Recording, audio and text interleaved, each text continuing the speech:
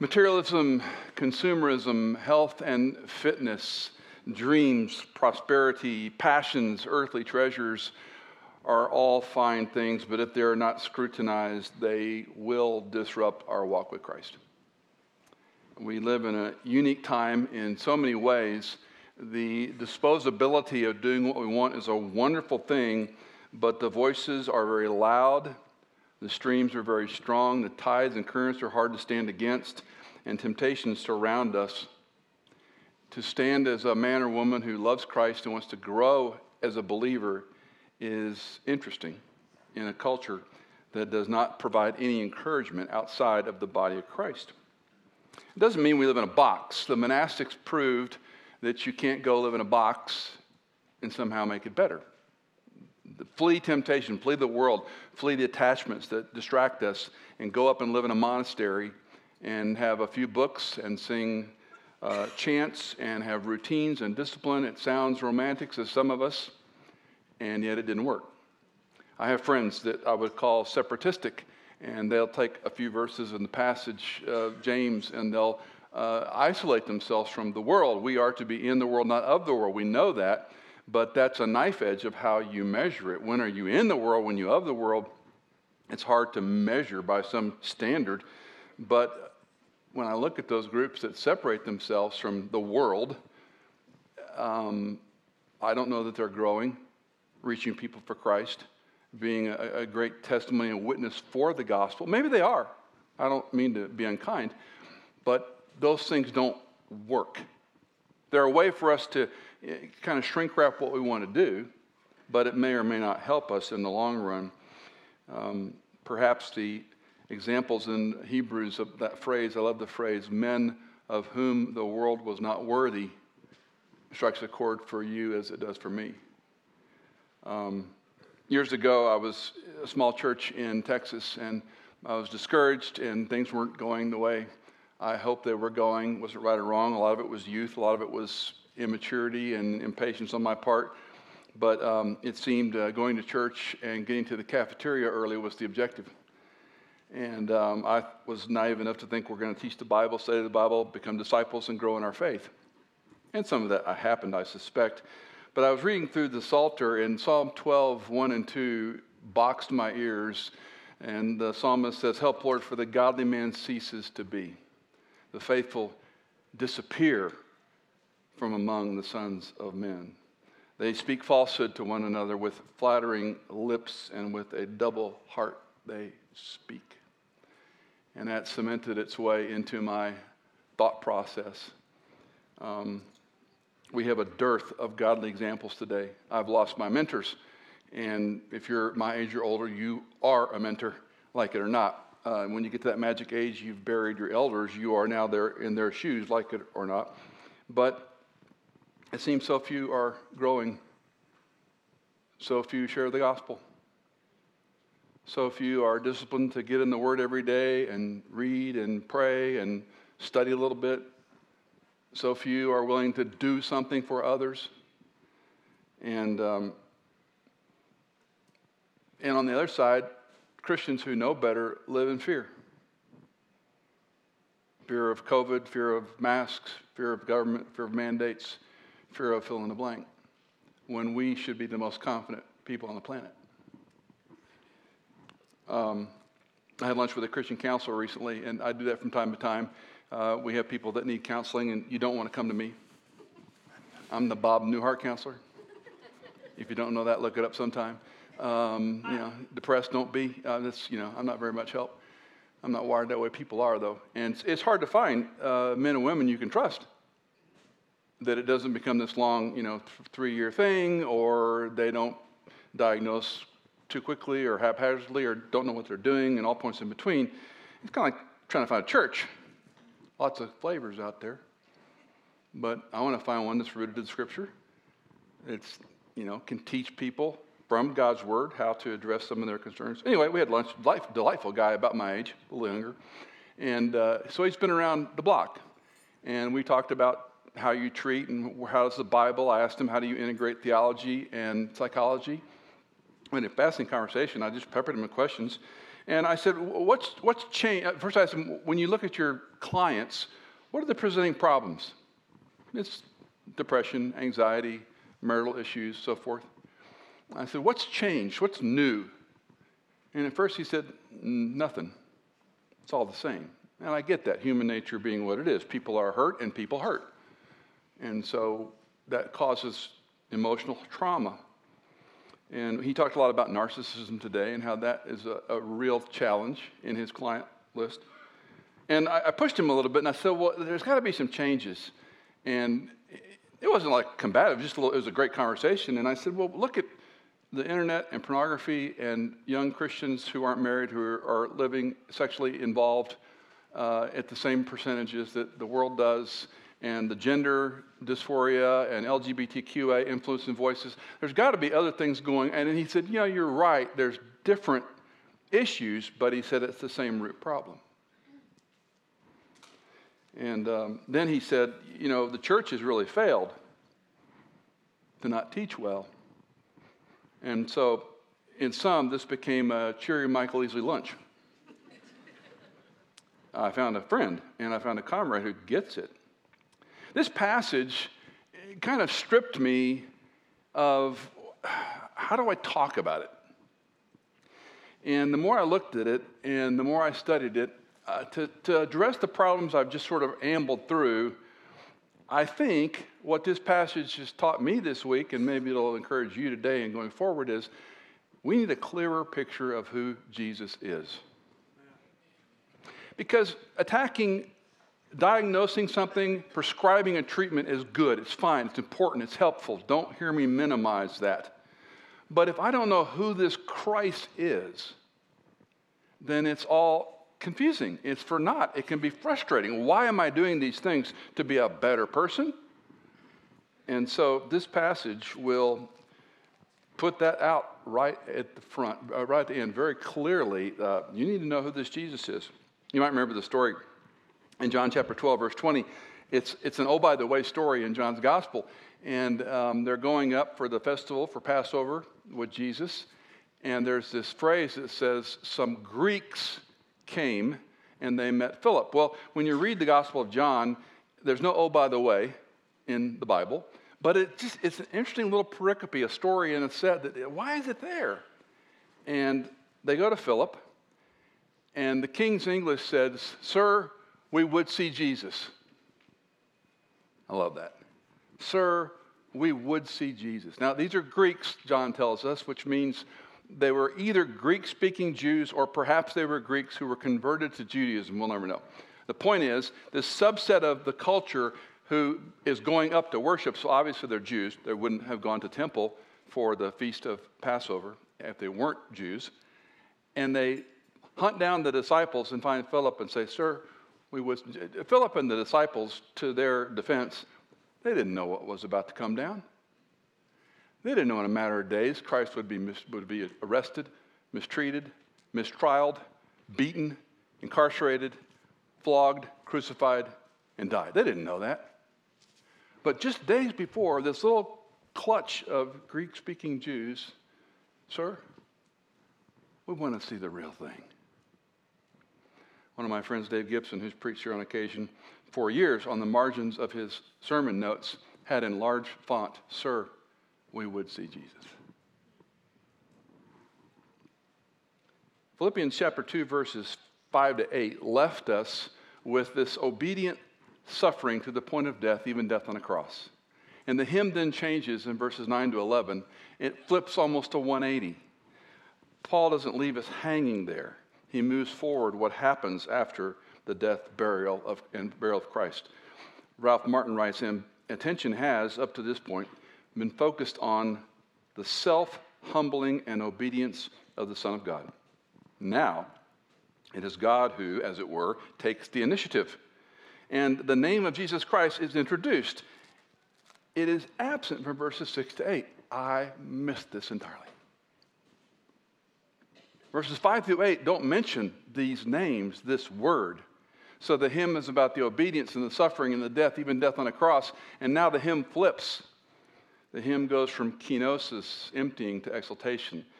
from a bondservant to a sovereign God, from the God-man who's earthbound to the eternal God-man on the throne.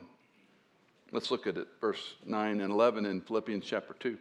For this reason also, God highly exalted him and bestowed on him the name which is above every name, so that at the name of Jesus, every knee will bow, of those who are in heaven and on earth and under the earth, and every tongue will confess that Jesus Christ is Lord, to the glory of God the Father. So in these few verses we have, first of all, the supremacy of this name, the supreme name of this man that God highly exalts. Christ perfectly obeyed the Father. We have two main verbs Paul uses, that he exalted him and he bestowed on him. Let's talk about them very briefly. Exalted literally means to raise him out of the grave. The verse prior said he obeyed him to the point of death, death on a cross. And now the burial confirms the death. And Paul says, but he exalted him. But it's not just a physical resurrection in mind. I believe firmly Paul is also giving us a spiritual resurrection in mind. Yes, he was physically exalted, but he's also, let's say, symbolically or spiritually exalted, and he's going to explain that further in the passage. He said he bestowed on him the name which is above every name. Now, the word bestowed is not a word we use. I doubt in the last year you said, honey, I bestow this on you. Even King James people don't use that word. I mean, it's an also-ran word. It's the language encumbers up. It means to give graciously.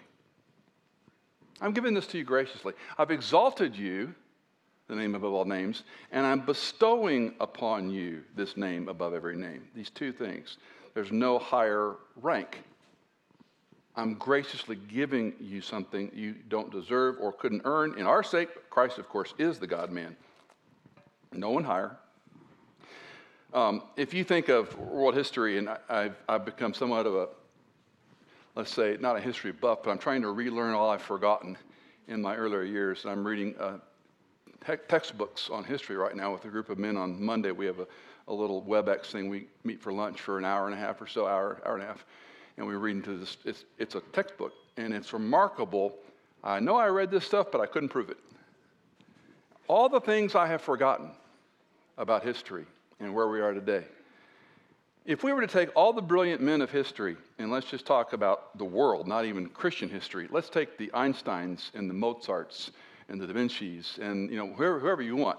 Come into modern medicine and take the world-famous neurosurgeons and medical pioneers in different areas. Think about science and advancements in technology. Take all the men and women from all history and put them into one human being, they would pale. But the problem is we don't see Jesus clearly. He's that guy. He's our friend. We sing songs about him. The name Jesus is a little bit odd to even say for some people. It doesn't roll off the tongue. And Paul is telling us that this supreme name, God exalted him and bestowed on him, graciously gave him a name that is above all names. The Father's response is to make him ruler of all. Ralph Martin again writes, he who stooped so low is now lifted up to the glorious rank of equality with God. Remember, he said earlier, he did not seek equality with God, a thing to be grasped. And now Martin is saying that God, he who stooped so low, is now lifted up, and God gave this to him. Namely, the enjoyment of that dignity, which was ever his by right, but he never clutched at as his personal possession. You know the term trust baby or estate baby? And some of you might be. I wish I had been an estate baby.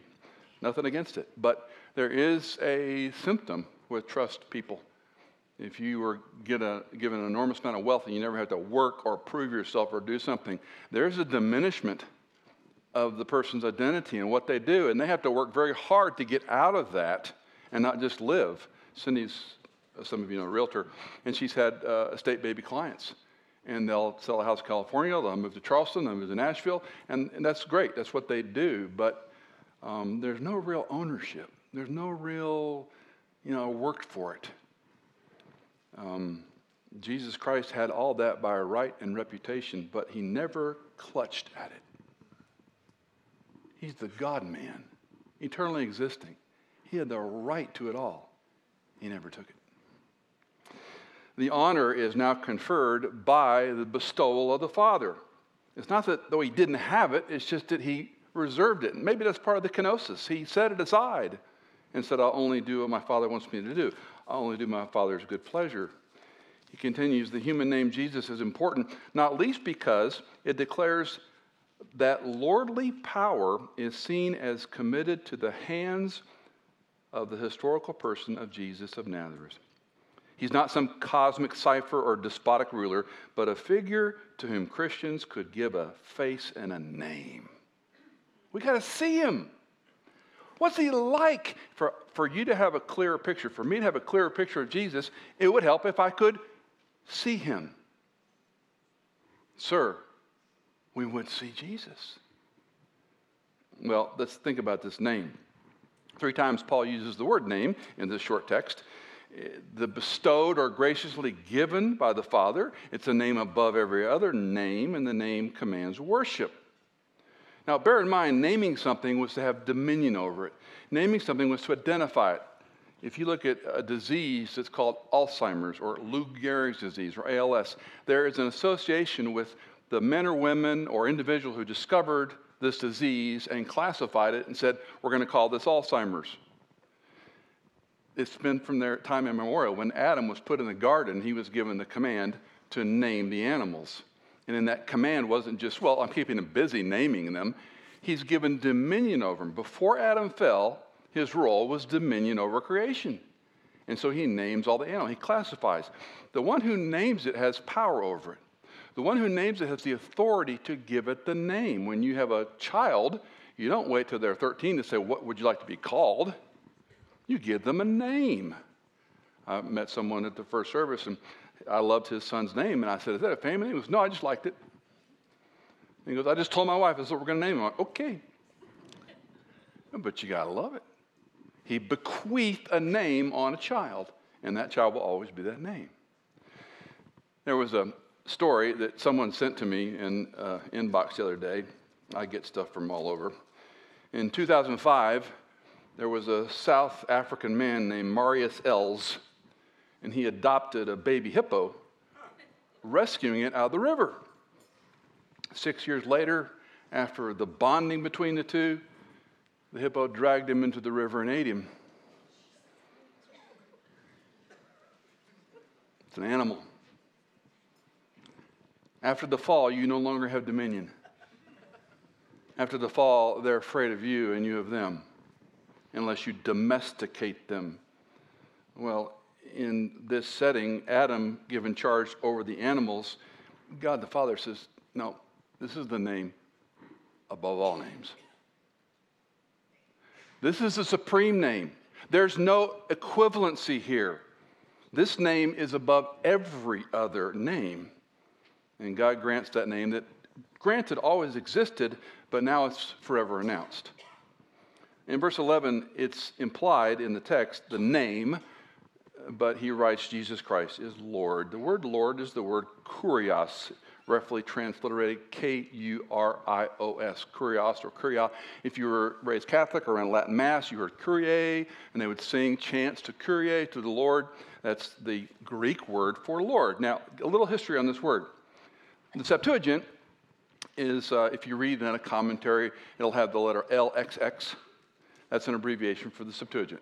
The Septuagint is a Greek translation of the Old Testament. Old Testament written primarily in Hebrew, a little Aramaic, mostly in Hebrew. The lingua franca of the day was Greek. So let's translate it so people can read it in the common language of the day, being Greek. So when the Septuagint translators, by the way, there's not one Septuagint. It's a body of, think about all the English Bibles we have. There's a lot of contributions to it. It's not just one. But the way they translated a particular word in the Old Testament was to use this word Kyrie for Lord. Now, in the front of your Bible, if you have a New American Standard, there's a really important thing called a preface. And you should read it sometime. It's not long. It's only a couple pages. But what they say in this one paragraph about the names of God is worth the price of that Bible. Because there are several names for God in the Old Testament. There's God, there's Lord, there's Lord Jesus, the Lord God. And we have Hebrew words like Elohim, translated God, and we have some that we don't say out loud. We have one that the King's English translated Jehovah. You've all heard that word. And that was to soften the word Yahweh, Y-H-W-H. No one knows how to pronounce it. We're not exactly sure. The characters in the Greek and in Hebrew stand alone. It's called the Tetragrammaton. It's a big subject, and the Orthodox Jews do not like you to say the word Yahweh. They get very upset. And they have a system called Ketib Kareh. What is written, what is read. So you can read it, but you can't say it. So when they come to Yahweh, or Yahweh, or however you pronounce it in Hebrew, they read it, but they say Adonai. Or in your Bible, if you have a New American Standard, it's capital L, O-R-D is in small capital letters. That's how it differentiates. Now, this is a little technical, and most of you are going, I could care less about this. I want you to care about this. The names of God are pretty important. This book is about God. And why the authors use one name at one time and another is sometimes worth paying a little attention to. So, all that to say, when Paul writes Jesus Christ is Lord, he equates him with Yahweh. Remember when Jesus is confronted by the scribes and Pharisees, and he gives this answer they do not like, before Abraham was, I am? And they pick up stones to kill him? Jesus made himself out to be God. When Moses encounters the burning bush, one of the interchanges is, who should I say sent me to Pharaoh? He says, we'd say I am, but that's the word Yahweh.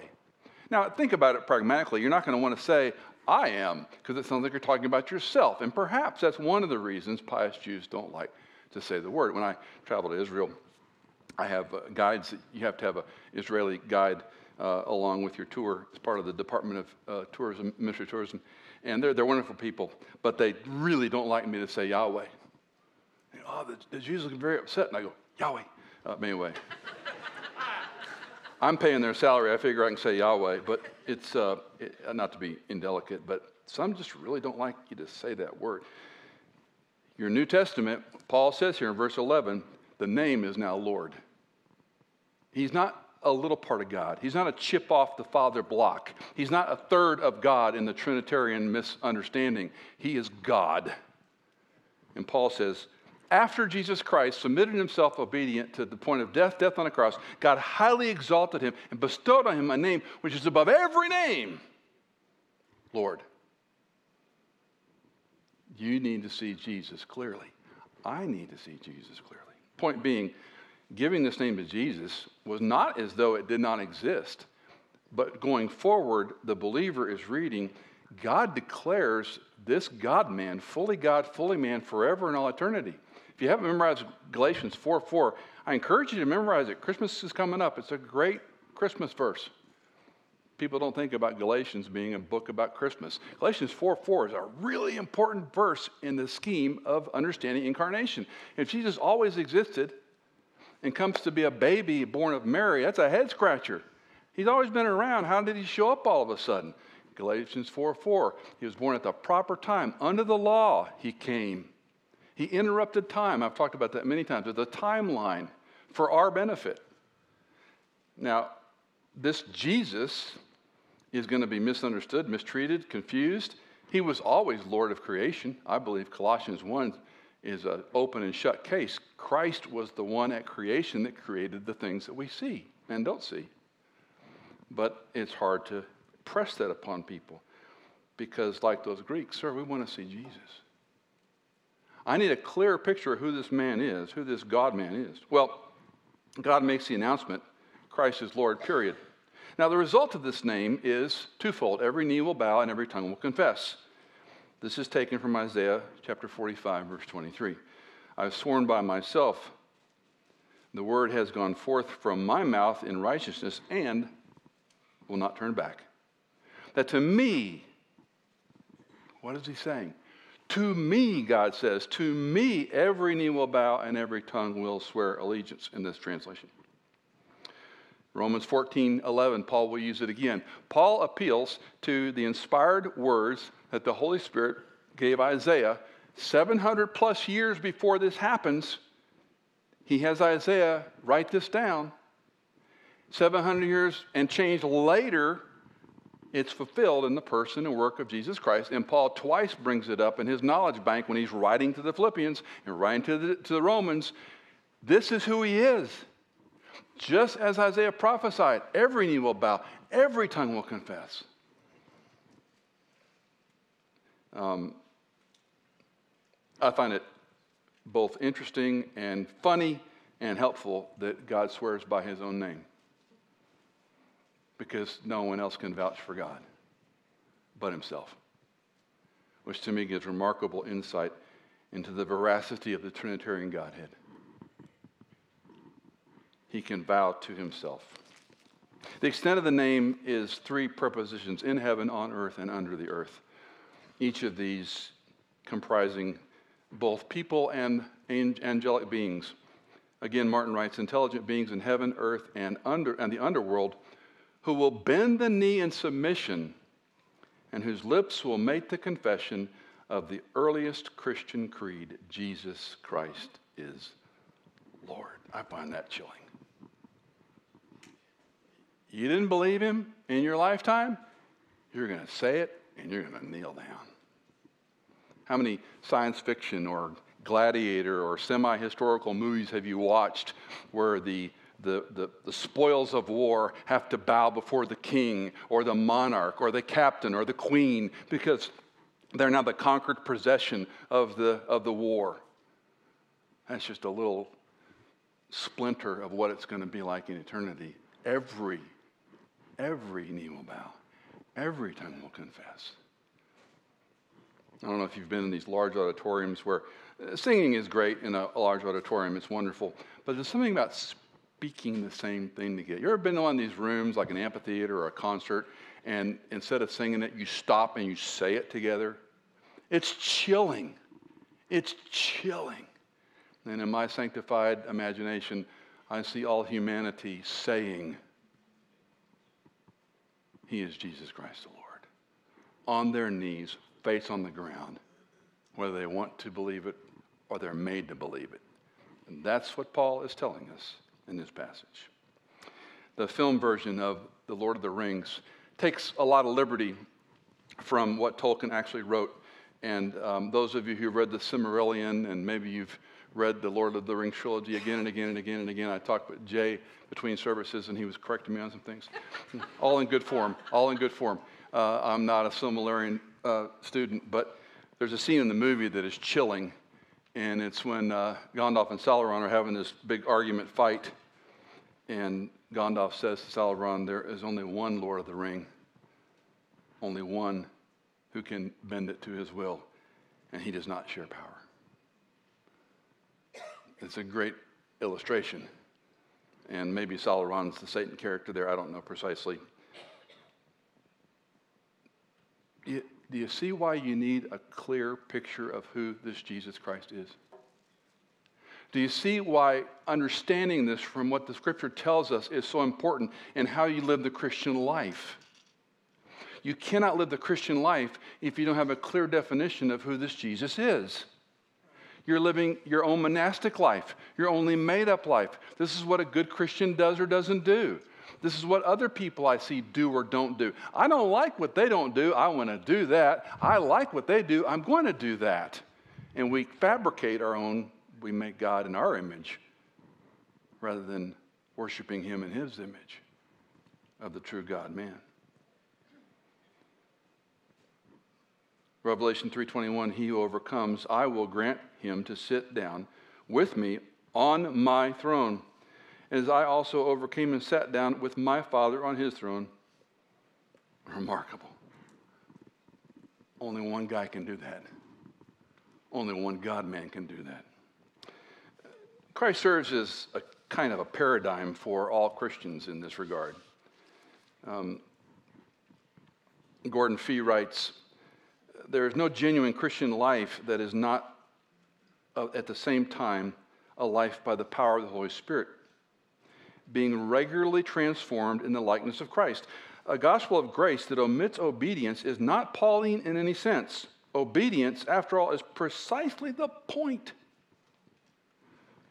What's he saying there? If you trusted Christ, you walked the aisle, you prayed the prayer, you put your faith in Christ to do for you what you cannot do for yourself. He lived, he died, he was buried, he came back from the dead. You embrace him, you trust him, you put your belief in him. What he has done for you, you can never do for yourself.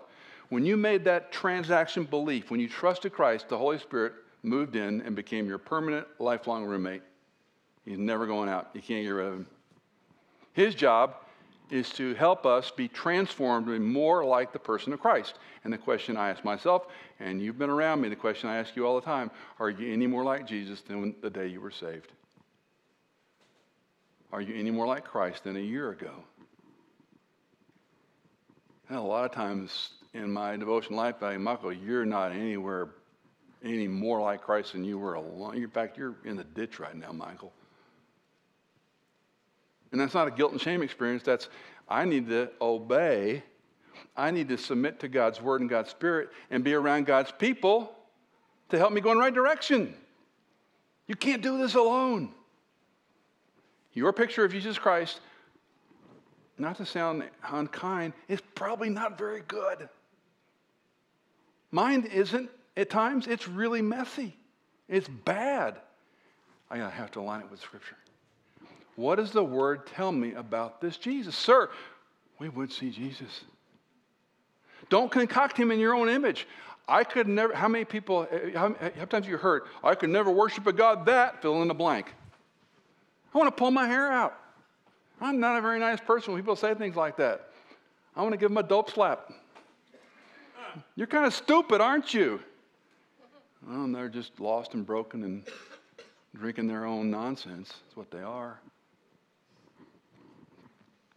Well, 2 lessons. Number 1, exaltation follows humiliation. Contrary to ego, to entitlement, to the way the world works for Western Christians, self-achievement, the Scripture is clear. It's the humble that God raises. It's the lowly he rewards. It's the meek who inherit the earth. It's not self-deprecation and, oh, poor, pitiful me. It's a humility to know I am worth nothing apart from God's grace. I'm not a trust baby. And the exaltation of Christ experience when he went to heaven, writes Walvoord, was not only a resumption of glory, but added glory of the triumph over sin, over suffering, and death. I love this. Christ just didn't go back to heaven, I'm back to the way it was, always was. Listen to how he writes it again. But the added glory of triumph over sin, suffering, and death, and the fulfillment of God that is in his death that would reconcile the world to himself. Sir, I want to see that Jesus. I want to see the Jesus that forgives all my sins, that knows everything about me and still loves me, that knows when I choose volitionally, willfully, again and again to sin, that knows I'm a crummy husband, I'm a crummy father, I'm a crummy mom, I'm a crummy wife, I'm a person that takes liberties at work that I shouldn't take. I really don't care about anybody but myself, truth be told. My neighbors annoy the heck out of me. I really don't want to do this, Jesus. I want to watch Netflix and surf on the internet and look on Instagram all day long, or whatever wind you watch. You know me. I'm not a guilt and shame guy. I'm right there with you. Maybe it begins with a clearer picture of who our Lord is. Then I align myself, okay, he's not, oh, by the way, he's the Lord. Matthew 23:12, whoever exalts himself shall be humbled. Whoever humbles himself shall be exalted. So different than our world's view, isn't it? It's all about me, don't hear me be unkind. I'm an influencer. I want to cough up a hairball. You're an influencer? I'm a thought leader. Let me cough up a hairball. You think, good for you. That's good to think. I'm all for that. Goodness gracious, we're a funny people. Isaiah 52:13, behold, my servant. He's talking about the Son of God. My servant will prosper. He will be high and lifted up and greatly exalted. Sound familiar? Finally, to God be the glory. This is the doxa. This is the weight. So the word doxology, is, I can't even give you a piece of a thumbnail about the word glory, but I'm going to try. So any of you seen the doxology in your church when you were growing up? Well, I went to a church in college, lovely church, and we had a Sunday morning and Sunday school Sunday morning, and Sunday night were just a handful of people, mostly little old ladies that sang really off-key. And I was a college kid, but I loved this church, and I was learning so much, and I was growing like crazy, and it was a very important time in my life. And I would go to that little Sunday night service. One of the few college kids there. College kids had no time for church on Sunday night. They were doing homework for Monday. And these people would sing their hearts out. We sang the doxology every Sunday night, not in a big church, but on Sunday night. Praise God from whom all blessings flow. Praise him, all creatures here below. Praise. Was the glory, where's glory in there? It ain't even in there. As a college kid, I'm going, wait, this is a doxology. I looked it up in the dictionary in those days. Doxology, glory. Wait, it's a glorification song, but it doesn't even mention the word glory. So I'm scratching my head. This began a long journey for me. Glory is another Bible word.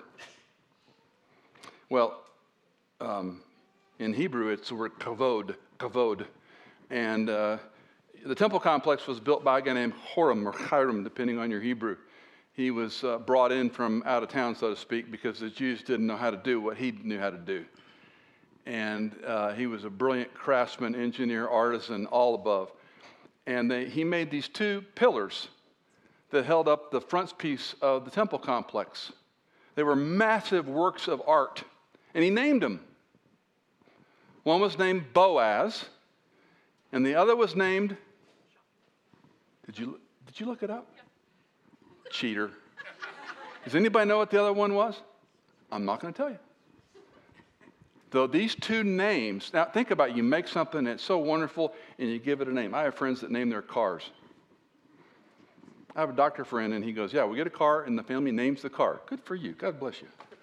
That's a car. Yeah. So anyway, Horam names these pillars.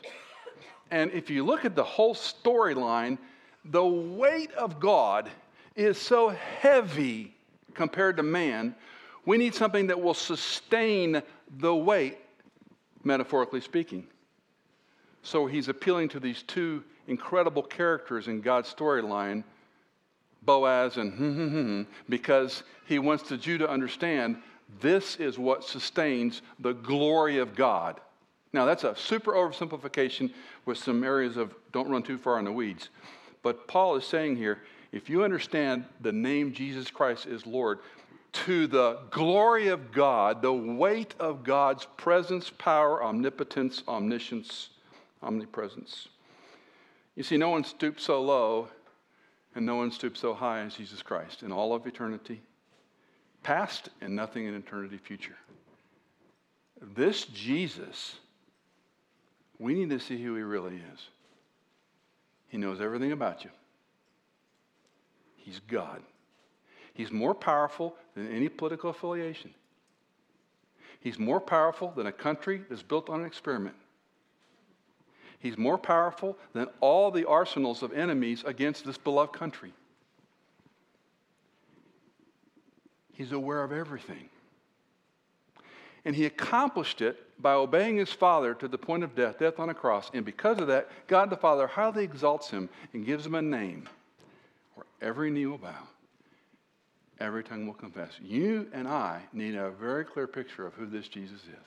Amen. And until and unless we grow in that, it's real simple. Our life's all about me and how I define it on my terms. And that's pretty dangerous. To God be the glory, great things he has done.